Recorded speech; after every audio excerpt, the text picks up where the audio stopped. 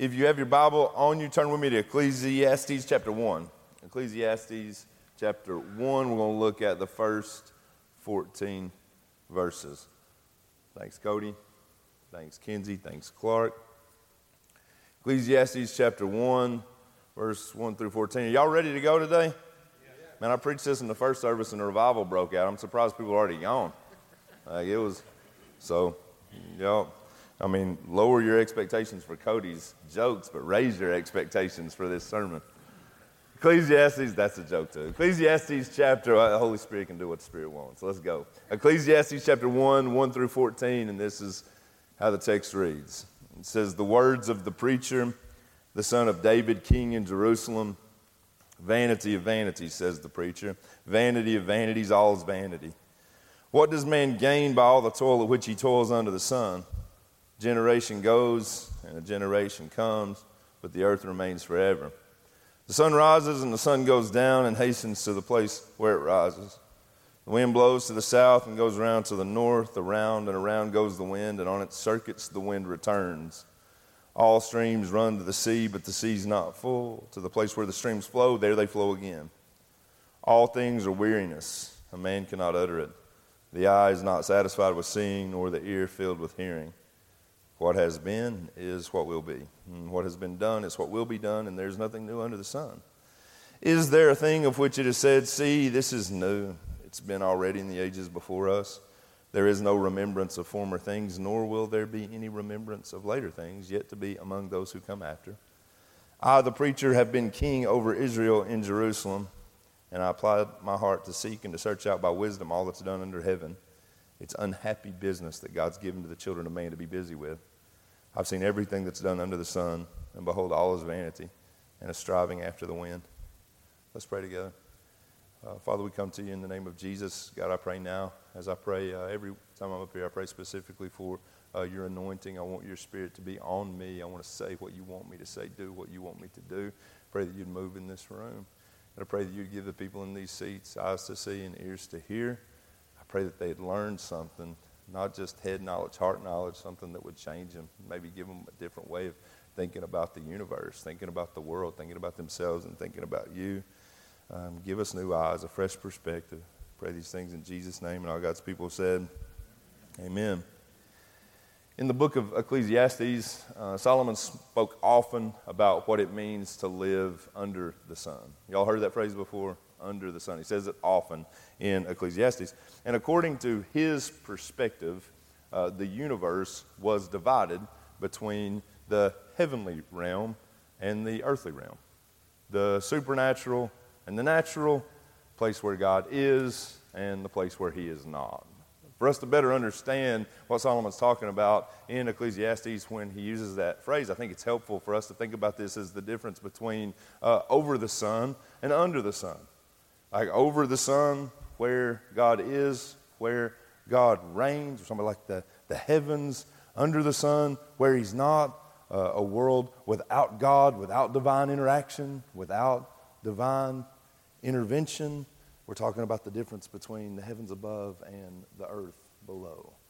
Now, maybe it would be helpful for you to think about it like this, okay? The other day, I was at Weigel's, and I got in line behind a guy there who had a tattoo on the back of his neck. It was just above his shirt line, and it said the word Sarah, okay? And then just over that tattoo of the word Sarah, there was another tattoo. This one looked like a stamp, and it just had the word void over top of it, okay? And so,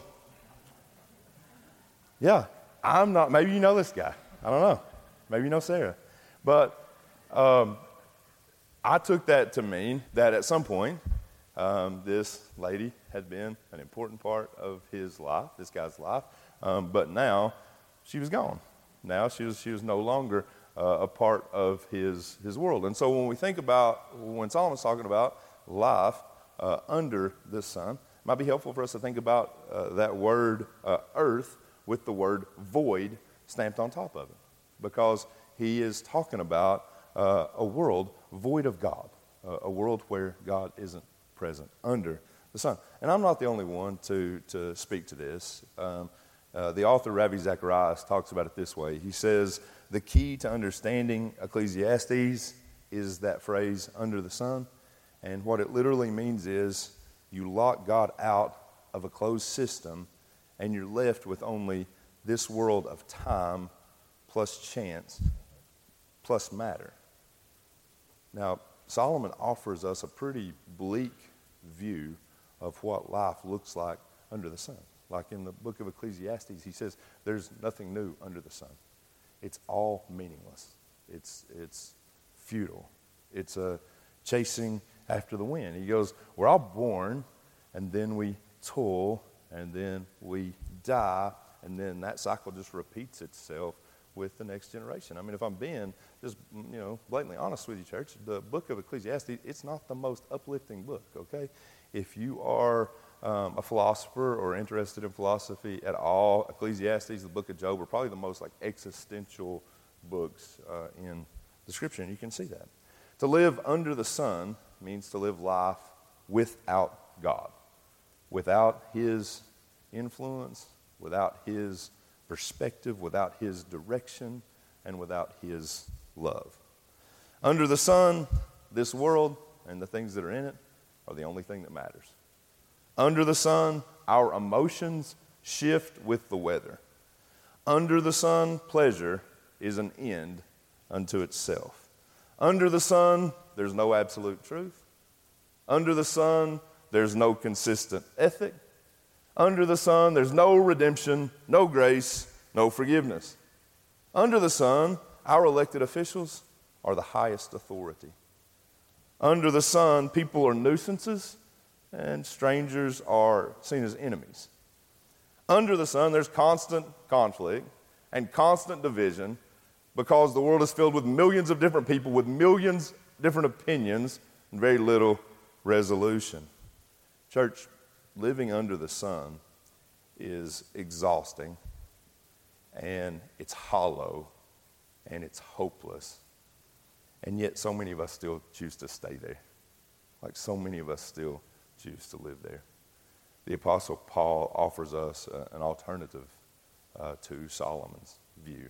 And I think it's pretty good. This is Paul's counter, and this comes from Colossians chapter 3. Colossians chapter 3, and these are the first couple of verses. And this is what Paul says. He says, if then you have been raised with Christ, seek the things that are above, where Christ is, seated at the right hand of God. Set your mind on things that are above, not on things that are on earth. This is Paul's way of saying, if you want to find real life, real meaning, real purpose, you're going to have to get over the sun. You're going to have to go over the sun. You're going to have to set your mind and your gaze on things that are above. Church, today I feel like that's what God wants me to tell you, all of you, those watching online as well. It's time to get over the sun. To get over the sun.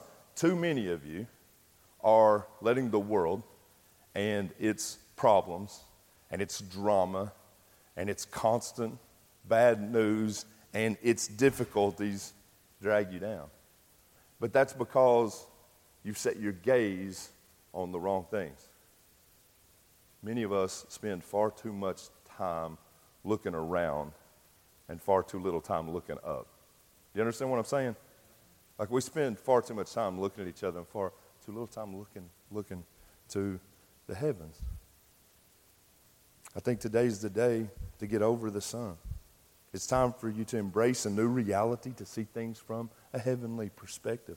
To live over the sun means to live life with God, in His presence, sheltered in His love. It means to walk in step with the Spirit. It means we do what God tells us to do. We go where God tells us to go. It means we live our life according to His plans, His purpose, and His ethic, and not our own. Ultimately, as believers, what I think it means to get over the sun is that we take our cues from heaven. I think what it means for us as believers is to get over the sun. It means we take our cues from heaven and ultimately from Jesus. This is what I mean, okay? I played baseball in high school, and I wasn't very good. I pitched, and I played first base, and I was probably below average at both, okay? But as a pitcher, I had some mammoth home runs hit off of me. I mean, I was often on the other end of some career days for folks, okay, really. I remember this one time I was pitching at a high school that I don't even know if it exists anymore. It was Chucky Doak High School, and I was pitching against a guy named, he was nicknamed Smiley. His name was Smiley Sutherland. And he came up to the plate, and the catcher told me what to throw, and I knew how good this hitter was. He said, throw the ball way outside, a fastball. I threw a fastball way outside. He stepped into it, hit a home run, opposite field, boom, nailed it. Next time he came up to the plate, catcher gave me the upside-down bird. I'm not going to do that so we don't get it on camera, but he gave me the upside-down bird, which meant I was supposed to throw at the guy.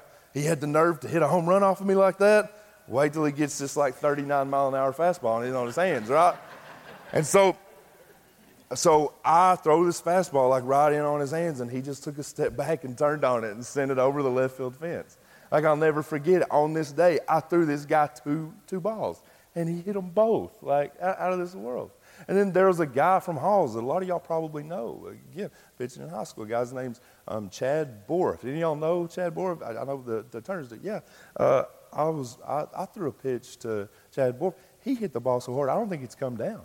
Like, I'm pretty sure it's still there. Every time I go to pick up Sophie and Ella at school, like, I pull in the parking lot, I'm just looking up, waiting, because I think it's going to be this big cosmic joke that one day that ball is going to land, like, right at my feet. And I'm going to be like, all right, here it is. Like, it just fell right here. Now, usually, as a pitcher, especially as I got a little bit older and got a little bit better, our coach, his name was Eads, last name Eads, he would let us call our own pitches.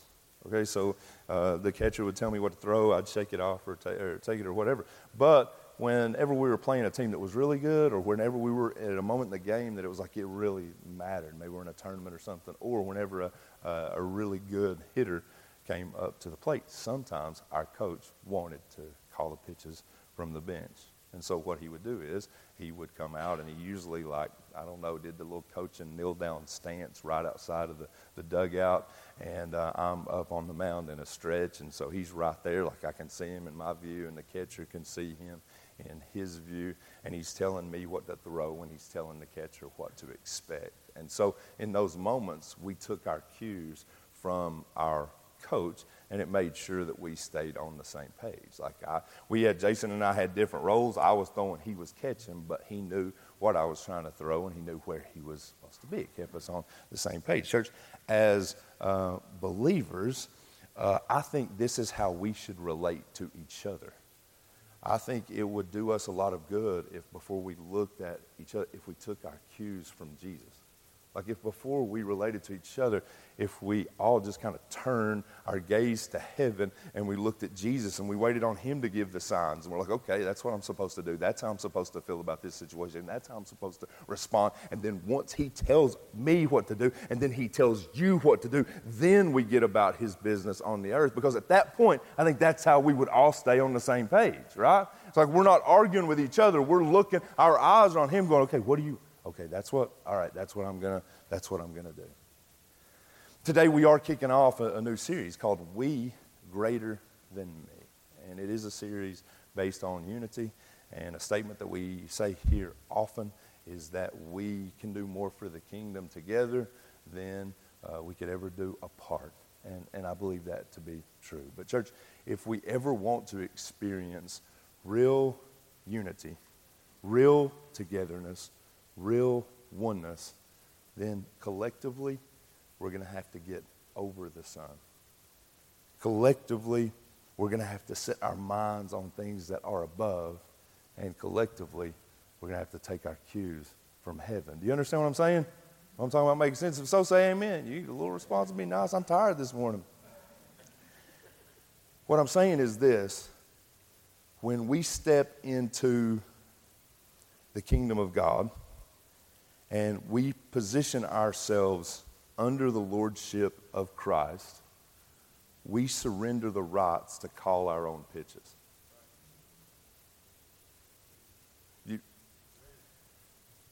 when we step under his authority, we surrender to his authority. And there's a deep connection between unity and surrender. If we're not all willing to agree on like who the ultimate authority is and who we should all be taking our cues from, we're never going to agree on anything. Church, as long as our personal opinions are more important than Jesus' commands, unity will remain elusive. We, greater than me, only works as long as obedience is more important than opinions. And what Jesus says is more important than what we feel. And trying to walk in his ways is more important than trying to get our own way. Are you with me? Yeah, that amen. That'll preach, Pastor Brock. I like that.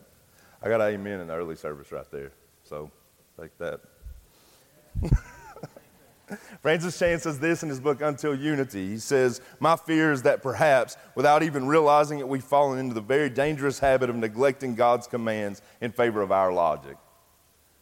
My fear is that perhaps, without even realizing it, we've fallen into the very dangerous habit of neglecting God's commands in favor of our logic. And here's the thing.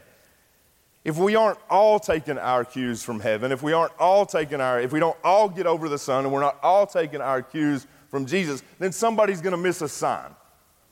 And a lot of times that's where division happens.